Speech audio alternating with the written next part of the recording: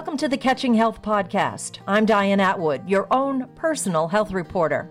Today's conversation is about how men can stay healthy as they age. So turn back the clock about 100 years and you will discover that only 1 in 25 men in the United States lived to celebrate his 65th birthday. Today it's a different story. And when a man hits 65, there's a good chance he'll have at least another 20 years of celebrating birthdays. The thing is, women, on average, are still outliving men. A century ago, there was a 1-year gap, but today it's a 5-year gap. Why is that? And what can men do to close the gap? We'll get some answers from today's guest, Dr. Leonard Kaye. He's a professor of social work at the University of Maine and director of the University of Maine Center on Aging.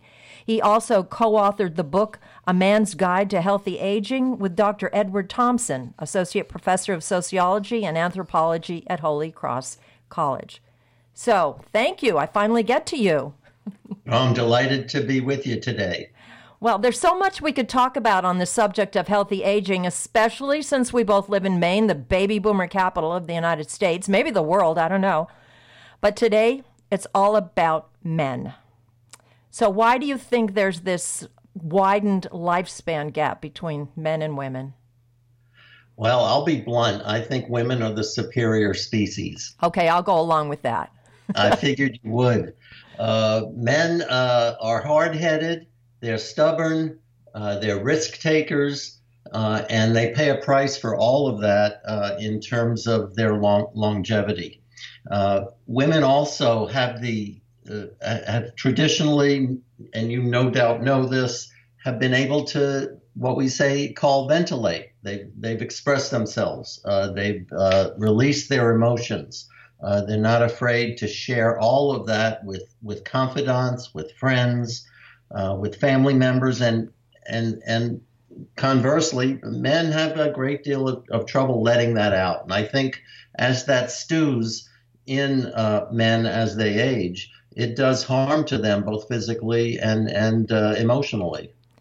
Have you learned a better way yourself from doing this research?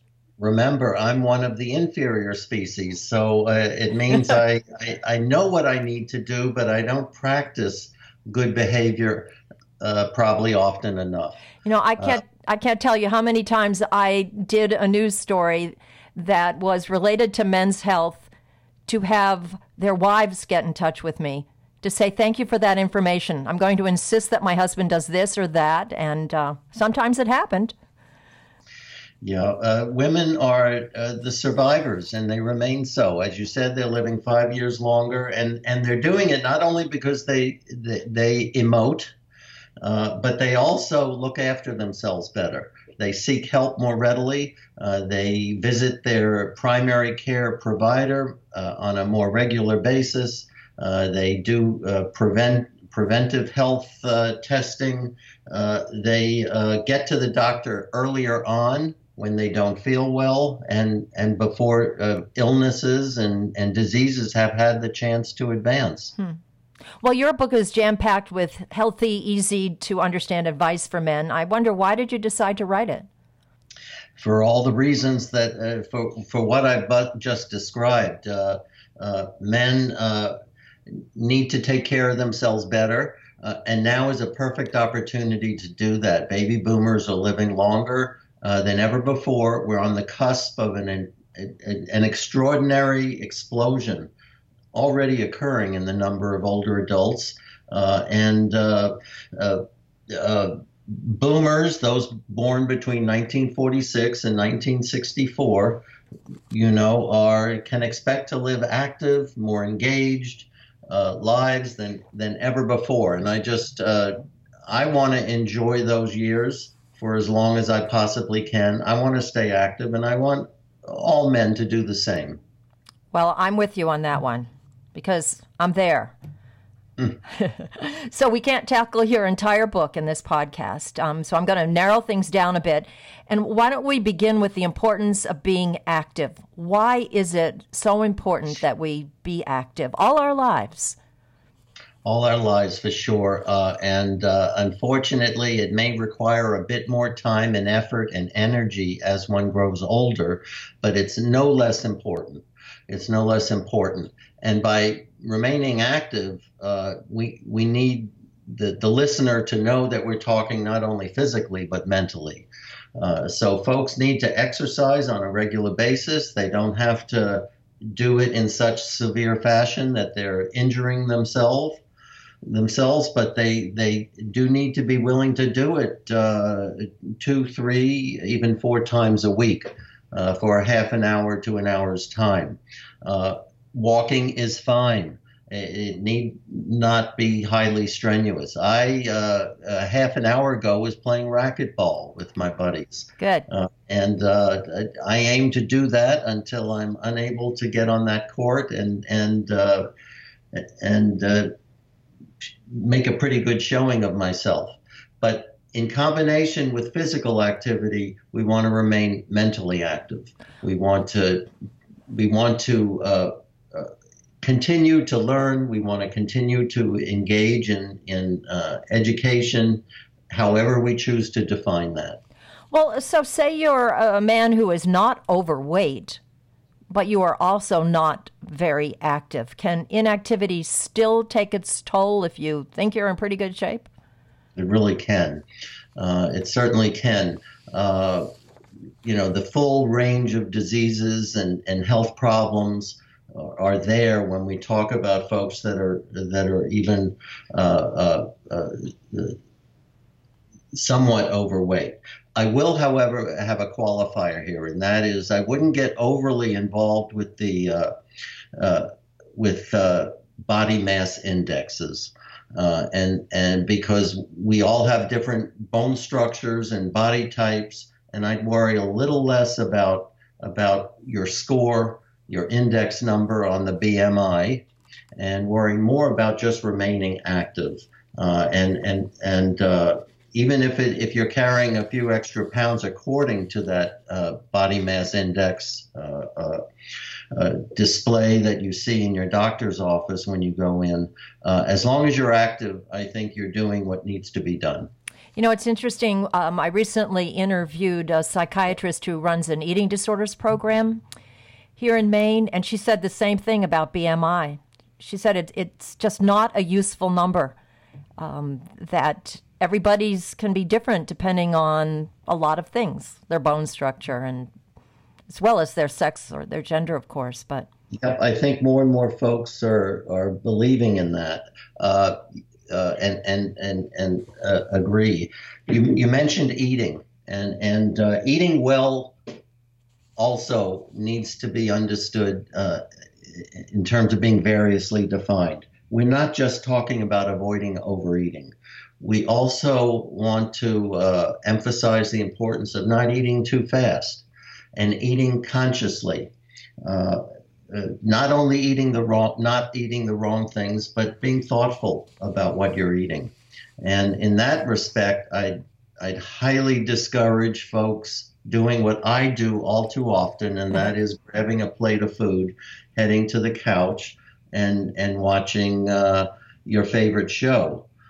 You lose consciousness of the act of eating, and I think you'll discover that you eat far more if you're not thoughtful about it, and if you're doing it while your mind is taken away somewhere by a sitcom that you're watching on the television. So you're guilty, huh? I'm guilty now and then. Well, I'm a man. I'm imperfect. All right, so I want to talk more about food, but before we do, you offer a little test of sorts in your book to help men identify their current level activity at any age. The first one you said is you're sedentary if you spend most of the day sitting in front of the computer. If you use a riding lawnmower, can't you use a riding lawnmower a little bit? Of course you can, but you need to then compensate by doing something else that requires you to actually move around and use your leg muscles and torso muscles and arm capacity. Okay, then light activity. So that's somebody who might, do a little painting around the house, paint the trim, maybe has a garden, takes the dog out for a walk. That's light activity, which is better than nothing, but it's still not the optimum. No, we're not there yet. You're moving in the right direction. Okay, moderate. Maybe that's where most men and women are. So that's when you do the brisk walk. And if you golf, you walk the course. You don't take the cart. And then heavy, those are the men who run, bike. I mean, they're just always doing something. Yeah, and I for one don't value less the extent to which you position yourself in the heavy activity category. I think the moderate activity category, for several reasons, might be the desirable place to be. You're far less likely to be injured. You're far more likely to establish a routine and a habit that you can maintain over the long term. And so maintaining moderate activity compared to short-term involvement in heavy activity is preferred. Okay, so moderate. Well, I think that's a positive thing. Then you don't have to push yourself too much. Exactly right. The point is that all of this should be enjoyable to some degree, right? Right, absolutely. Like yesterday, for instance, my husband mowed the lawn, and he did it with the riding mower until I broke it. And then he did a little pushing. We did some gardening, and we felt good about it. And then I confess, after supper, we went out for an ice cream cone. So that's it. That's okay. That's okay. No feelings of guilt necessary, because nothing in this book suggests that you should be without those pleasurable moments that really make it all worthwhile. All right. Do you think when you were doing your research, did you find that there were any particular ages when men tended to become less active than at other times in their lives? I think that we all, as we grow older, discover that there are particular points in time when we are at risk of developing bad habits and not making a healthy and effective transition from one stage of life to the next. And one stands out for men, and that is the point of what we've called retirement. It's a less and less useful term. But when men leave the workforce, the workplace, they are at risk of not transitioning well. Believe it or not, just simply going to work to and from, moving about the office at what can be a healthy pace, encourages one to be active to some degree. And once one leaves the workforce, there's that risk of not assuming alternative roles and good habits that encourage you and ensure that you remain involved and active in the world around yourself. And even if you've never been active, if you start like at age 70, you can still benefit from that? You sure can. Just as if you stop smoking, you can benefit. No matter how long you've been smoking, we know that breaking that nasty habit after some extended period of time can almost reverse the negative effects. And the same is true for exercise. I wonder if another age group for men and women is when they become parents, and they may be active running around after the kids, in addition to their jobs. But I wonder if that's a time when there's a slump in terms of taking care of themselves because their attention is otherwise.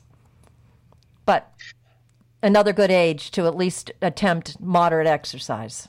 Definitely. And I think you're talking about those points in time when both women and men are likely to be caregivers. Right. And we know that caregiving is a demanding responsibility. It's demanding physically and emotionally. It's also demanding financially. But that's a whole nother story. But the fact is, folks who are raising a child or caring for a loved one who becomes incapacitated is at risk of not taking care of themselves. They really lose sight of the need to maintain their own health and well-being. We know from lots of research that if you don't take care of yourself first, it's like putting the mask on yourself before your kids when you're in the airplane. They teach us in the safety check ahead of time. Well, But that's what you're exactly right. And the research confirms that caregivers, I am particularly on top of the research, keep abreast of what we know about elder caregivers, spouses who take care of their ailing wife or husband, and other relatives and friends who take care of aging friends and loved ones. And I know that they are particularly at risk of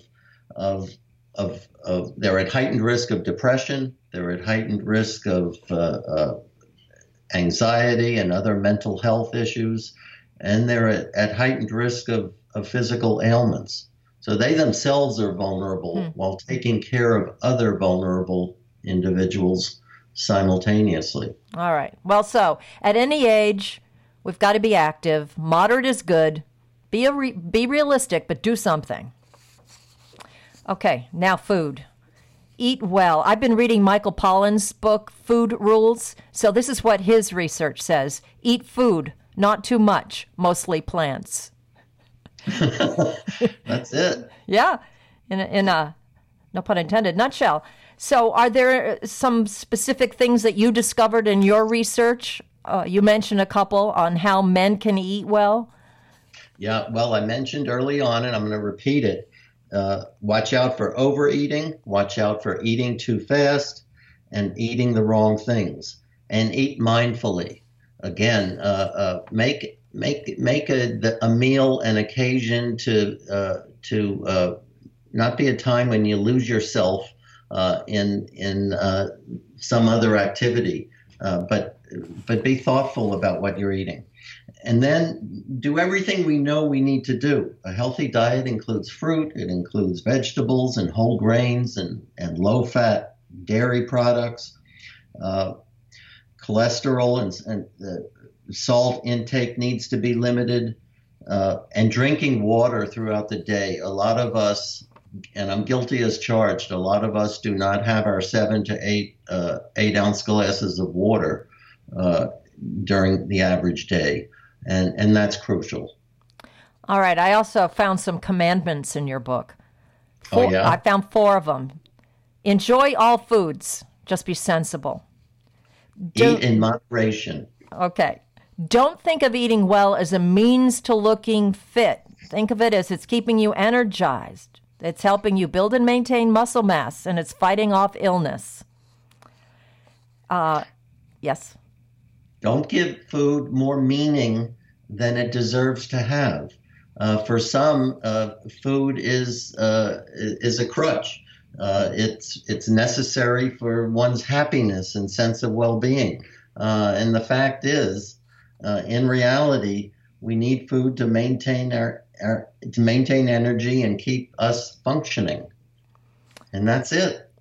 Well, it says eat well also means to eat. So some people don't eat. You know, they have the opposite problem. They're not overweight, they're underweight. So that can be an issue for men as well as women. It could be for men, but less likely. Right. Less likely. Remember, men are foolish individuals, and where we err is on the side of gluttony.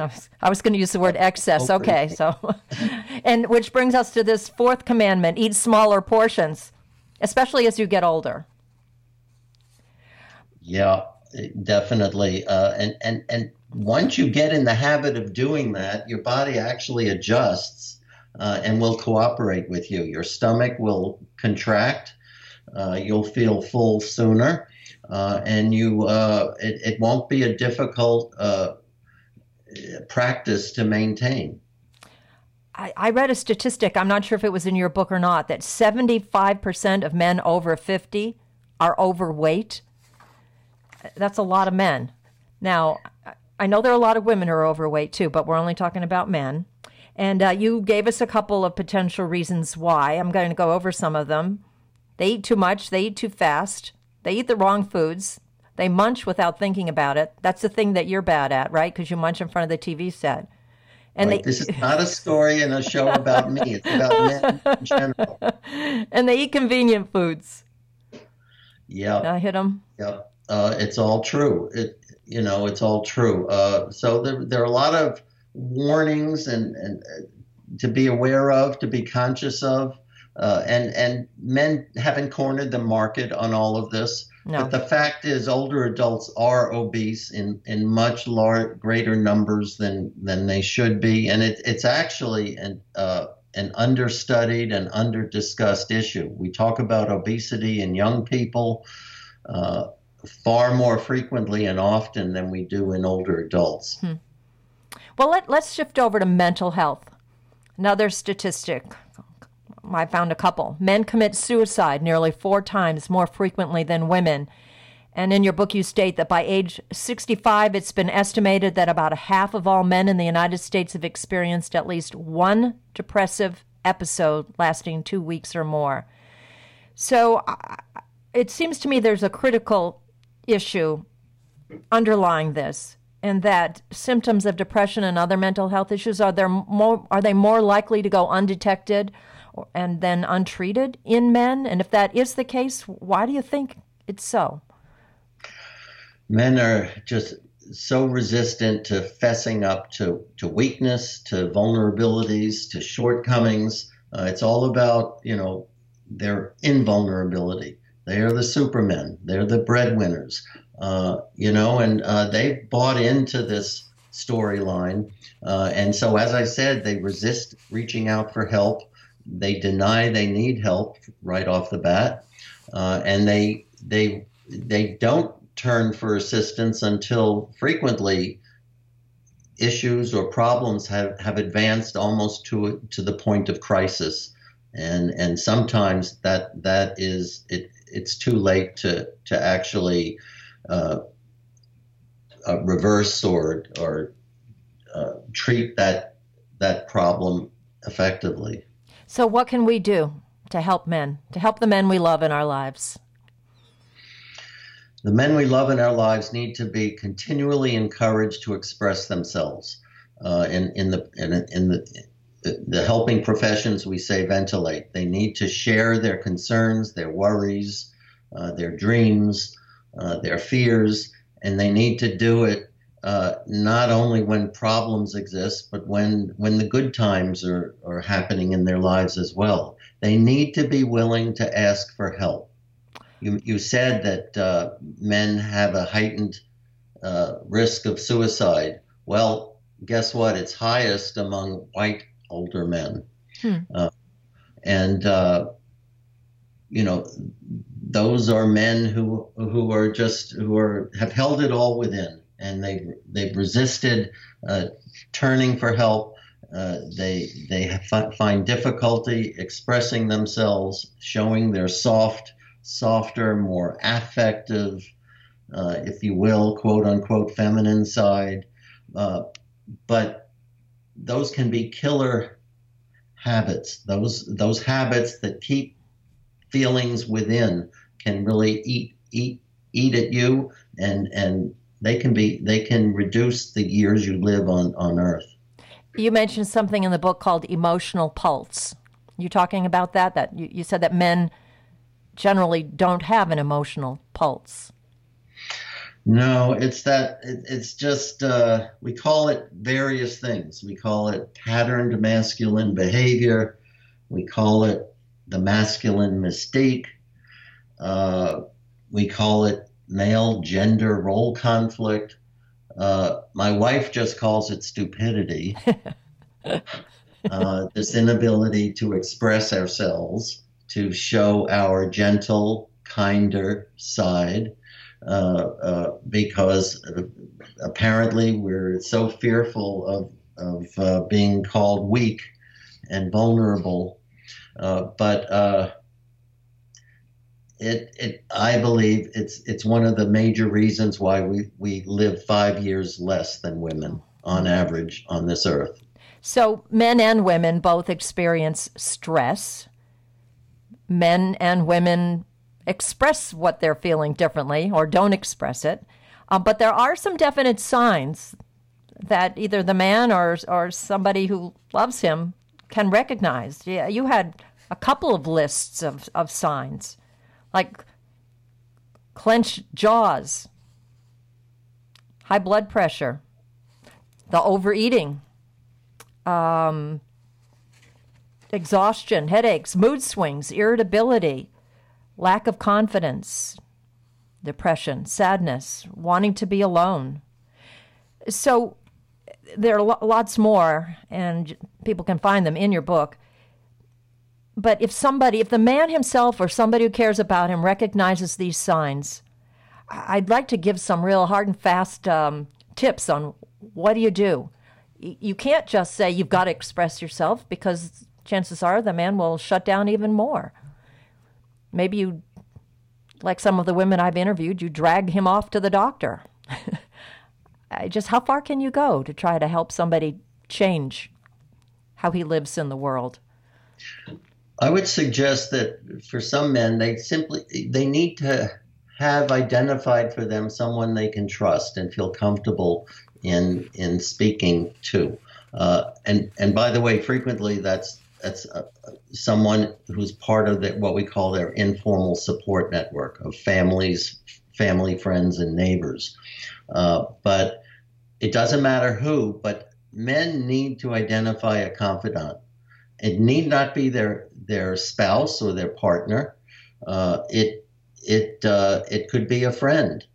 It could be a workmate. Doesn't matter whatsoever who it is, but they need someone who they feel confident and trusting of, who they can begin to open up and share their feelings with. So you go ahead. No, you go ahead. Well, you've brought me to what I hoped we could cover as the last part of our conversation, and that was the importance of social health or personal relationships. And you've explained why they're important to mental health. So men need friends. Desperately. But what does friendship look like for men, in your opinion? It takes various forms, and for most men, including myself, take whatever you can get. I have a precious few number of individuals who I would call friends, and the vast majority of them revolve around my career and the workforce and the workplace. So men are very vulnerable in that way, and that's why, as I mentioned, when retirement rolls around, many men are at risk of not making a healthy transition, and they've lost much of their social support network because it existed. It existed within the workforce, the workplace. Men are at extreme risk of becoming social isolationists in later life, and we recently have realized that social isolation can be lethal. It's a killer. And whatever we can do to reduce the risk and the consequences of social isolation, we need to enact. Men in particular are at risk. Men who live in Maine are at greater risk. In a rural state like Maine, where you physically can be separated from people, in addition to being emotionally separated, you have to deal with the added consequences of likely becoming disengaged in the world around you. And fragile social relationships, I think, represent perhaps one of the major challenges to healthy aging for older men and women. So we are seeing more people staying in the workplace longer, aren't we? We are. The early retirement trend has reversed itself for multiple reasons. People are still recovering from the Great Recession of 2008, but they're also there, I think, to maintain identity and maintain structure in their lives and maintain social relationships, and that's a good thing. And so an extended work life, I think, has multiple benefits above and beyond simply being compensated for the work you're doing. Do you think social media can help out, make people feel connected, or do you think it has the opposite effect? Well, it depends on what messages social media are putting out. I've recently heard that we are more socially isolated than we ever have been before. And there's some research that suggests as many as 4 in 10 older adults are isolated today, and the percentages are increasing over time. And I think they, like younger people, are at risk. Technology connects us, but it also, in many people's minds, reduces the significance, the meaningfulness, the satisfaction derived from social interaction. But as you were talking, I was also thinking that it provides an opportunity in some cases. If somebody can't get out of the house, and online they might find a forum, a group of like people, people who enjoy the same things they do, speak the same language, and they can be connected that way, perhaps. Definitely. And I think it's going to play a particularly important role for boomers. Boomers are comfortable with technology. Older adults are the fastest growing age group who are using smartphones and who are using Facebook. So that, yes, there's the potential for this to keep older adults connected, both men and women, and we're going to see an explosion in the proportion of boomers. Remember, those born between 1946 1964 who are comfortable with the technology and going to take advantage of it in enabling them to stay connected to loved ones, to friends, and allow them to maintain relationships in situations where otherwise they couldn't have. All right. Well, this is all about men, I know, but I have to say I'm a boomer, and I am one who has embraced technology, and it's allowed me to be able to write a great blog, I think, and to do the podcast and interview interesting people like you. So hope that's going to add another 40 years. As I mentioned at the beginning of the podcast, you've got a book, A Man's Guide to Healthy Aging. We've just barely scratched the surface, but we know we've got men. We're talking about men here, and I guess we can include women. Active, eat well, watch out for signs of stress, signs of depression, other mental health problems. Make friends. May I just complete the list with a few other recommendations? Absolutely. And quickly, I'll say drink in moderation. I enjoy my red wine as much as anybody. I never met a cab that I didn't like. But 2 glasses a day, and that's it for men, or 1 a day for women. Get adequate sleep. Most need 7 hours or more. Very, very important.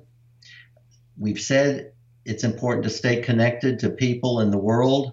Do that. Use technology. Maintain friendships. Volunteer in the community. But stay engaged. Stay connected. Avoid stress. Find ways in which to relax and blow off steam. Visit your doctor regularly. Take those tests that you avoid taking, your cholesterol test, your colonoscopy. You betcha. You bet. We need to do that, and reduce the risk taking. Avoid climbing ladders in flip flops. Don't drive your car when taking medication that's known to cause drowsiness. Play it safe. Avoid walking or running in areas where there are uneven surfaces. The risk of falls is particularly great in older adults. 1 in 3 older adults suffers a significant fall every 12 months that requires medical care and frequently hospitalization. All of these are recommendations that I would say we all need to take seriously. And I know we've said stop smoking if you haven't already. Oh, yes, absolutely. So the one takeaway message, if you were to summarize everything and have a man walk away from listening to this and feel motivated, what's your takeaway message? That there are certain things we can't control. We can't control genetics and family history when it comes to particular risk of disease, but we can make individual choices that maximize the possibility that we will live a longer, healthier, and happier life. And for those behaviors that we can exhibit control over, take control and do the right thing and exercise your right to live a healthy, enjoyable, high-quality life. And it's never too early or too late to begin. You are exactly. One more thing. Where can people find your book if they'd like to buy it? The book can be found online at Amazon.com. I don't want to reduce the possibility, turn people away from buying this volume, but we're beginning to work on a second edition. It won't be out for about a year. But buy this book, read up on it, and in about a year, we'll make sure to share with you all the newest discoveries that are coming out through research on how to live a healthy, active, and smart later life. Okay, well, we'll catch up again when the book comes out. Sounds good. I'd love to do that. Okay, well, thank you, Dr. K. You told me to call you Len, so thank you, Len, for spending time with us. I've been talking to Dr. Leonard Kaye. He's a professor of social work and director of the University of Maine Center on Aging. He's also the co-author of the book, A Man's Guide to Healthy Aging. I'm Diane Atwood, and you've been listening to the Catching Health podcast. Thank you. For more health reporting that makes a difference, be sure to visit my blog at catchinghealth.com.